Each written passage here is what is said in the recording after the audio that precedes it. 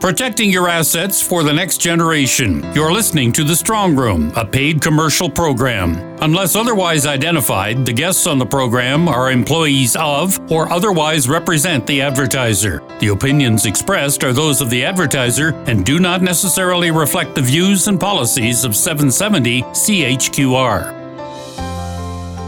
Welcome to The Strong Room. I'm Peter Watts. We begin today with the latest on the proposed National Pharmacare program. This is a topic that will affect every single Canadian at some point in your life. An online consultation is underway to get Canadians' views on this subject. You can make your feelings known by checking out the survey at www.letstalkhealth.ca/pharmacare. Dr. Eric Hoskins chairs the advisory council that has developed the online survey. We know that there are millions of Canadians that are unable to access their prescribed medications because of cost, issues of affordability, and what that often leads to is worsened health, and these individuals showing up at emergency departments or in hospital or perhaps dying prematurely. And so it makes a lot of sense for us to work together as provinces and territories in the federal government to see how we might be able to reach consensus on delivering those medicines in the most effective way to the greatest number of people. You have been on this file, I think, for a few months now. I understand that one of the things that you have done is help to design a bit of an online consultation package that has now been put out for Canadians to look at. That's right. So we're reaching out to Canadians right across the country to get their perspective and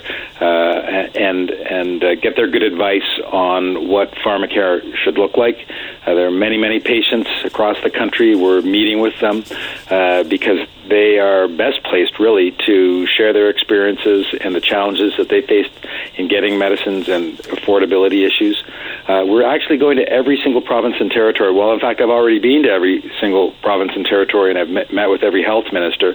But we're going back to those same provinces and same territories to meet with citizens, residents, political officials, as well as elected officials, as well as bureaucrats and officials in the Ministry of Health and the Ministry of Finance, and then many stakeholders as well. As you can appreciate, this is an issue that's important to a lot of people, so we want to make sure that we get it right. I have heard a price tag on this. I wonder if there are dollars that exist in different budgets now that would be applied to this if it was adopted, and whether or not then you'd look and see whether or not additional funds would be required. Well, that's kind of the work of the council. In fact, so apart from figuring out what pharmacare should look like from a policy perspective, we also need to understand how to pay for it. Now, the great thing about national pharmacare is if we can develop a national pharmacare program by being a single purchaser or fewer purchasers, we'll be able to actually get better prices for the drugs that we're already using. So Canada pays about 40% more for its drugs than all of the sort of comparator countries, if you will, other Western developed countries. The only countries in the world that pay more for their drugs are the United States and Switzerland.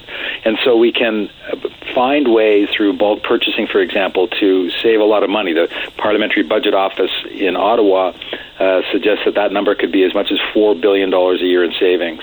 And there are other things that we can do to make sure that we're working as effectively and efficiently as possible.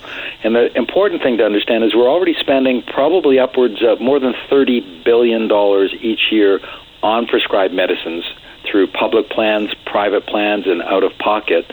And so there's a tremendous amount of money already being spent. We need to spend that money smarter. Kristin Acri is a senior fellow with the Fraser Institute. She's just done a study on how the pharmaceutical industry might react to Canada's desire to get drug costs under control. Good morning. Tell me about your study. What did you set out to accomplish with it?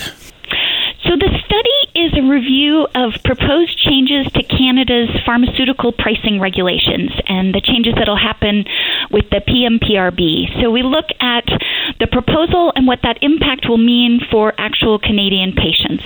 And unfortunately, the news is not good. It looks like the changes may result in fewer therapies being available to Canadians and less innovation taking place. So this is the price that Canadians may pay if costs for medications are lowered. That's exactly right. the aim of the changes is to keep prices at a lower level, which may result in some therapies disappearing from the market completely. Are the drug manufacturers the reasons for this? It's a combination of their response, but it's more centered on the decisions of the Canadian government. So the government in part of the proposal is looking to change the reference countries that are used to set prices in Canada, and they're going to remove the United States and Switzerland from that mix and add 7 countries that are somewhat less like Canada and with economies that mirror less the Canadian economy than, say, the United States and Switzerland currently do, resulting in a median price that'll be lower. And in response to that, some innovators may decide that they don't want to be a reference country with a price that has to be set so low, and they may just decide not to sell in Canada. So it's not like the medications aren't being made, and it's not like they aren't be available in certain instances. It's just that if the manufacturers cannot recover what they believe to be a fair price, they just won't make the pharmaceuticals available in this country. That's exactly right. It goes a little bit beyond that in that Canada is a reference country for a lot of other economies, and if the price in Canada goes down significantly, there'll be a ripple effect across the globe, and companies may just decide that they don't want to see global prices fall to that extent, and therefore may not bring their products into Canada. Well, I suppose extrapolating that to an extreme, if every country decided to follow Canada's example and prices were lowered across the board around the world, what would the pharmaceutical companies do?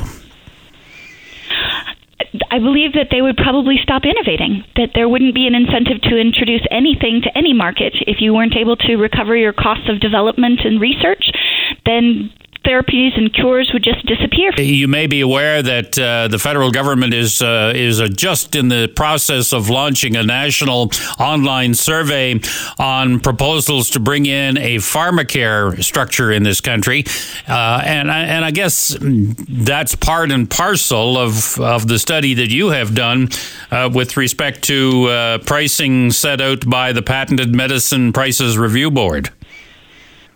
They are definitely related. So this is a regulatory change that they're looking at, and pharmacare would be an additional program that would provide drugs to the Canadian population from a federal level. Does your study conclude that the federal government should pause in its pursuit of this particular goal and say, what are the consequences, potentially? I think it does. Yes, I think there are a lot of questions that remain to be answered. I think the implications of this study, the implications of the proposed changes, as shown by this study, are still very much unknown. I think that these are significant policy changes that will have implications that need to be nailed down before their pursuit. In the course of doing your study, did you talk to representatives of the pharmaceutical industry? I was in some contact with some firms, yes. Okay. So you're getting first-person singular kinds of feedback to the question of what they would do if prices fell and how they might respond. It's a little more general, a little more vague than that, because nobody knows exactly what the extent of the price change will be or how this will be implemented. The devils are in the details, and they still need to be worked out. So it's possible to speak hypothetically about how this might play out, but it's not really known yet. And I suppose the other question is that a lot of this work that's being done by the drug companies hasn't yet gotten to the stage where generics are available. And so they may not be an option for some of the most recent therapies and some of the perhaps more expensive therapies that are really life-saving for patients with particular ailments. That's exactly right. The PMPRB actually only regulates the prices of patented drugs. So the generic drugs, the drugs that are not on patent, are not regulated. And in those cases, for the drugs where there isn't a generic available, if the therapy itself is not available, it really disadvantages Canadian patients. Kristin Acri is a senior fellow at the Fraser Institute. Dr. Hoskins is inviting Canadians to participate in the online consultation on pharmacare. Again, the details can be found at www.letstalkhealth.ca/pharmacare. Well, we want Canadians to tell us the challenges that they face directly as individuals. Maybe they have a rare disease, or maybe they've got a chronic illness, and we want to understand if they're able to access medicines why that is. Perhaps they have private insurance, perhaps in their province or territory they're getting good coverage through the government plan. We want to hear from Canadians as well in terms of how important it is to support a national pharmacare program, and if there is cost involved, how might we best pay for that? As I mentioned, there are tremendous billions of dollars of savings in a national pharmacare plan. We want to hear from Canadians in terms of what's working for them, what's not working for them, and their ideas on how to shape this program. Dr. Eric Hoskins, Chair of the Advisory Council on Pharmacare. The Council is due to table its findings to Parliament in the spring of 2019. Back with more in a moment on The Strong Room on 770 CHQR.